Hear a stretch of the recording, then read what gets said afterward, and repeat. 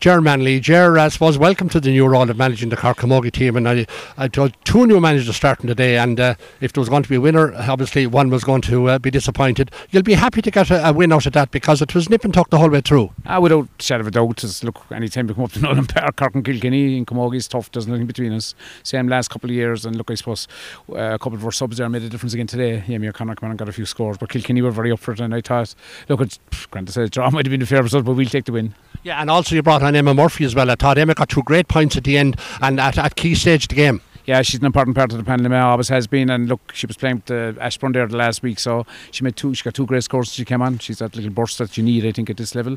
I thought the leadership of Aisling Thompson in the first half, she went off at half time. She tells me she's not injured, but she certainly, her leadership was hugely important there at centre half back. Well, she was midfield actually, but she was playing, I suppose, a deep role. But look, it's her first proper game in nearly 18 months. Aisling, I suppose she played bits and pieces last year. She played a challenge game or 2 there recently, but just totally different to challenge games. Especially when you come up here to Nolan Park, it's tough, and I thought it was stand us. It's worth a couple of training sessions. Like, we're back a bit late, and I think it's stood us now today.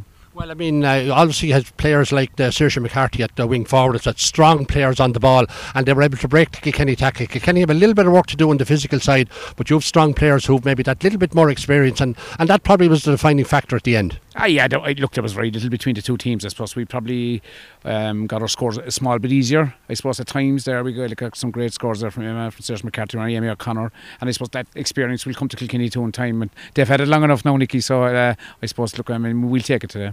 What about your own panel players to come back?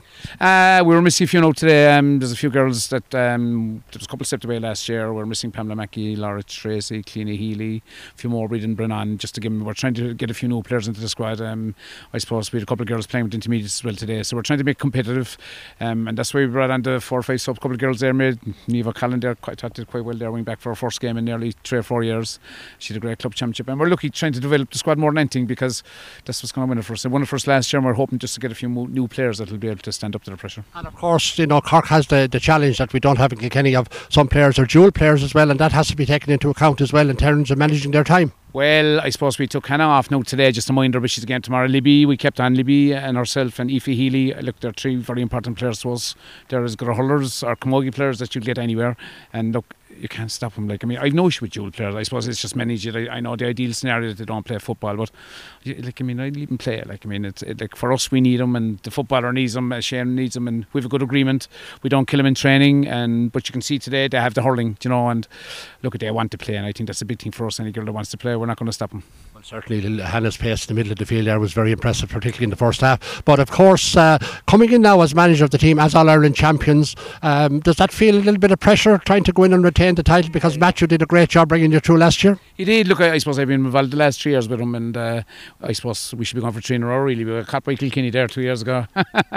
But no, seriously, yeah, look, there is, I suppose. Look, myself and Liam got on very well last year, so look, we stayed in there. We've another girl, a few girls, but Jennifer's with us as well from last year, and you know, we have that continuity. I think what you need, like, if you've brought in anybody that wasn't used to it, it's different coming to a setup. We've a lot of seasoned girls, you know, and they're very demanding, and I suppose they're demanding of themselves, which is a good thing, and they're pushing themselves on.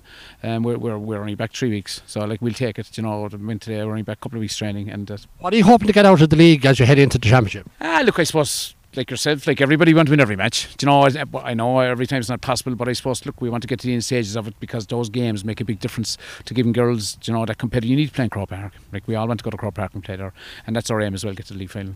Well, Ger, thanks for chatting to us. Nicky, gentlemen, thank you.